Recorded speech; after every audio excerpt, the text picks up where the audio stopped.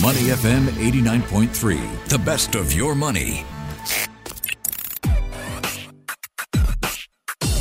Money and Me on Your Money, only on Money FM 89.3. Can you include your pet in your will?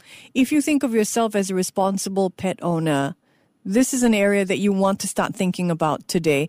In May of this year, the Straits Times shed light on more pets being abandoned here in Singapore for a plethora of reasons, of course. Pet owners moving home after the pandemic, rising costs of inflation, pushing up vet fees or service fees, the cost of moving an animal across countries. Now, animal groups anticipate that this trend of abandoning animals, just discarding pets like they're trash, could get even worse.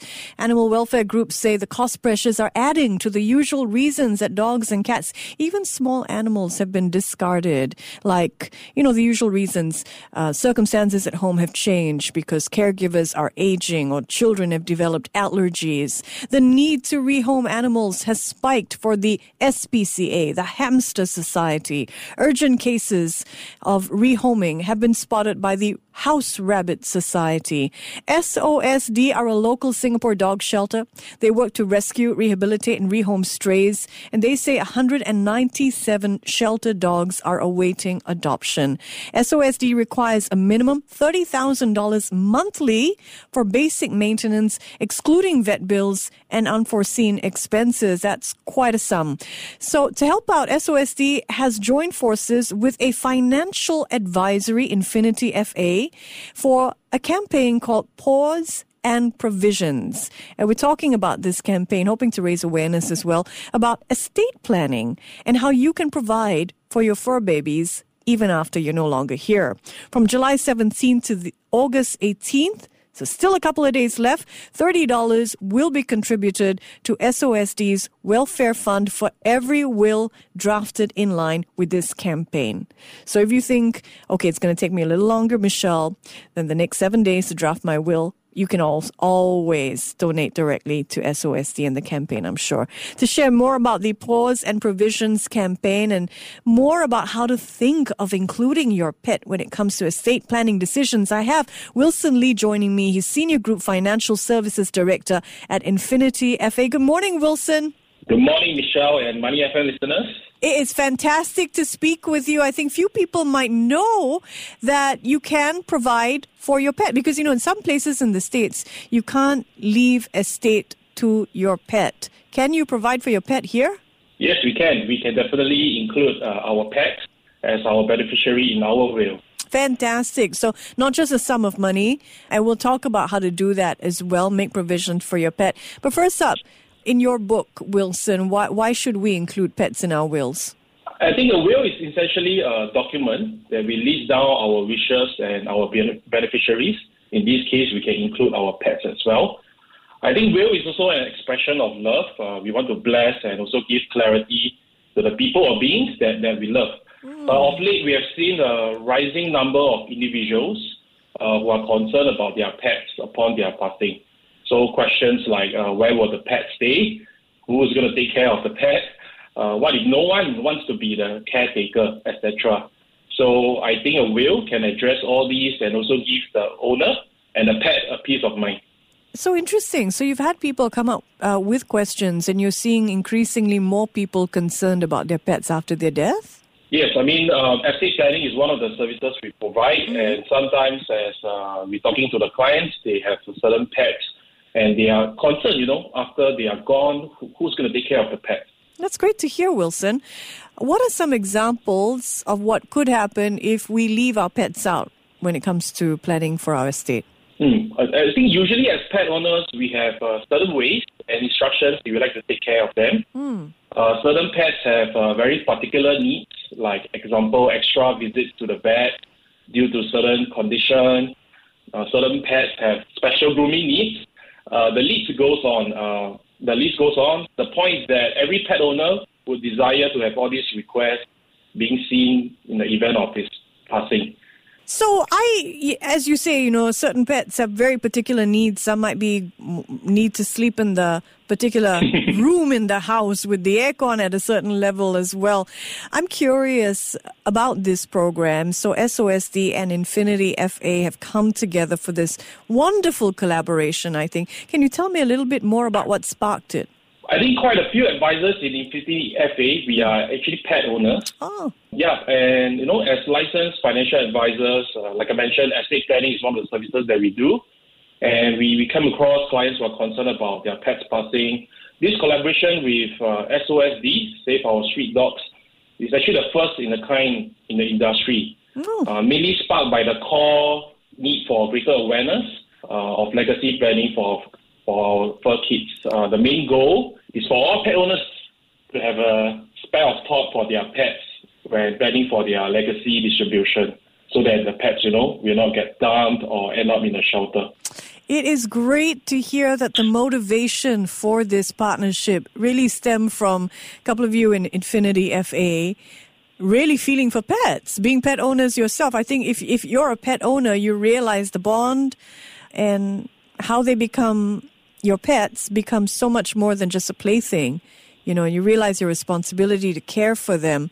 Let's get into the nitty-gritty, because we're all about giving people actionable insight on this show. So what are some key considerations we should have if we're thinking of including our pets in our wills? Actually, it's not complicated. It's very simple. The standard way to do so, usually we provide a one-time gift to our pet and also include a caregiver to ensure that the person has the rights to continue the pet's welfare.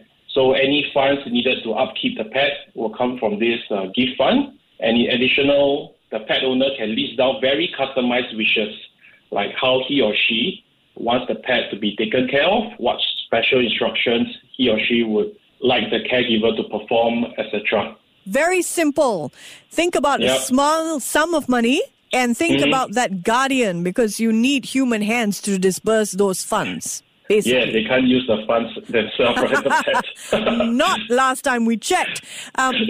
What happens if your pet dies, you get a new one, but you don't update the will? I think the will can write in a very dynamic way.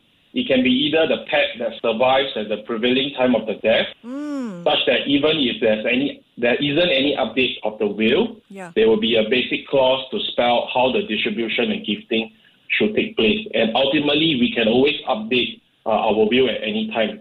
Yeah, that's true. But keep it generic maybe and say the living pet, the pet that's still alive at the time of my death, will be cared for by this guardian and with this amount of money. So maybe don't name the pet. Can you stipulate what kind of conditions of care can you stipulate for your pet in your will? I think everyone has very different lifestyle and needs for each. So there is no one standard template for this. We have observed through this campaign that pet owners truly are very warm when it comes to taking care of their pets. One pet owner wrote in to say that, he wants his pet to be taken care by his partner only, and there is a monthly visit to the pet spa, which can cost up to $1,000 a month. And another pet owner instructed in his will for the caregiver to hand over the pet to a very specific person in the event he does not wish to continue to keep the pet. Because sometimes when life situation changes, the caretaker might not be in the position to take care. So who's going to be the alternate caregiver? So, we've seen some of these owners laying down very specific wishes on the pet diet as well. Pet diets, yes, of course. That would be key, I think. But so interesting to see how far into the future really responsible pet owners in Singapore think, to the extent of, okay, if this guardian's life circumstances change, who's the backup? And then you can stipulate that in your will. I've heard things like people stipulating, I want my dog to be indoors at all times. I want my dog to be walked 3 times a day. I mean, can you get that micro? Yes, definitely. You can list down all these wishes and instructions in the will. And also, in the earlier introduction, you bring out that, a lot of pets are being abandoned. I like to believe that, no one wants to abandon their pet. It's usually a lack of planning and clarity to all these issues. So we hope that all these can be addressed during this consultation of writing the will. Well, I hope this spurs the responsible pet owners out there to think about the additional step that they can take when it comes to financial planning with their money for their loved ones, their little fur babies. Okay, do I need a minimum amount, and do I need to set it up by way of a trust in order for my wishes for my pet to be carried out? Not really. There is no minimum amount. Anyone can just write a will with the standard basic clause in just two settings. We have both a will and a trust. Both are function very differently. So you don't necessarily need to set up a trust, right? Is what you're saying? Yes, you don't necessarily need to set up a trust. Okay. Is it going to be expensive for people to come on board this Paws and Provisions campaign? No, I mean, the basic will that we start is just 188, and part of the fees goes towards SOSD. Oh, lovely. Lovely to figure out. On the topic of money, because that's what this show is all about, Wilson, how can the listener figure out how much money they're going to need to take care of their pet until the pet's demise? Yeah, very good questions. We usually advise pet owners to multiply the cost per month that they're already spending and multiply by the life expectancy of the pet. Of course, they are free to provide a higher amount for any other wishes to pamper the pet. For example, I have a 3-year-old Shiba Inu. Right, so every Monday, I send him to school where he gets to interact with different dogs just to have a good exercise. And I send him for grooming every month. And if I went for a holiday, I will send him for boarding, right? And assume I'm not around, I also need to be very mindful about the caregiver, right? He or she might have to go for holiday as well, right? We can't expect him to be in Singapore, and maybe the caregiver also need a break, because I think as all pet owners, we know there are some stress coming from being a pet owner. So I cater all these extras and options for the caregiver on top of the daily necessities like their food, vet visits, grooming, etc. That's a very pampered Shiba Inu, I have to say, Wilson. He goes to school. Like, how often does he go to school during the week?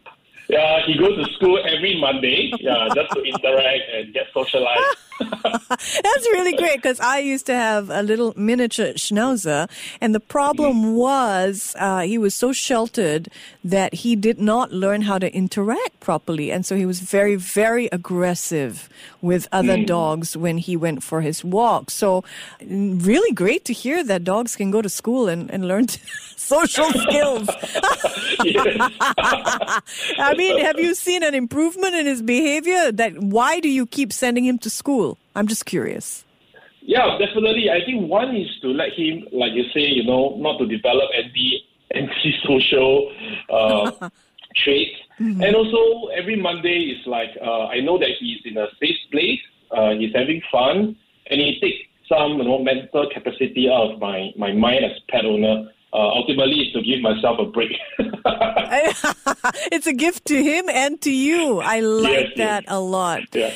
Thanks for the candidness. How long does he stay in school? Just curious. He will get picked up around 8 a.m. and he will come back around 5 p.m. It's a full day, yeah?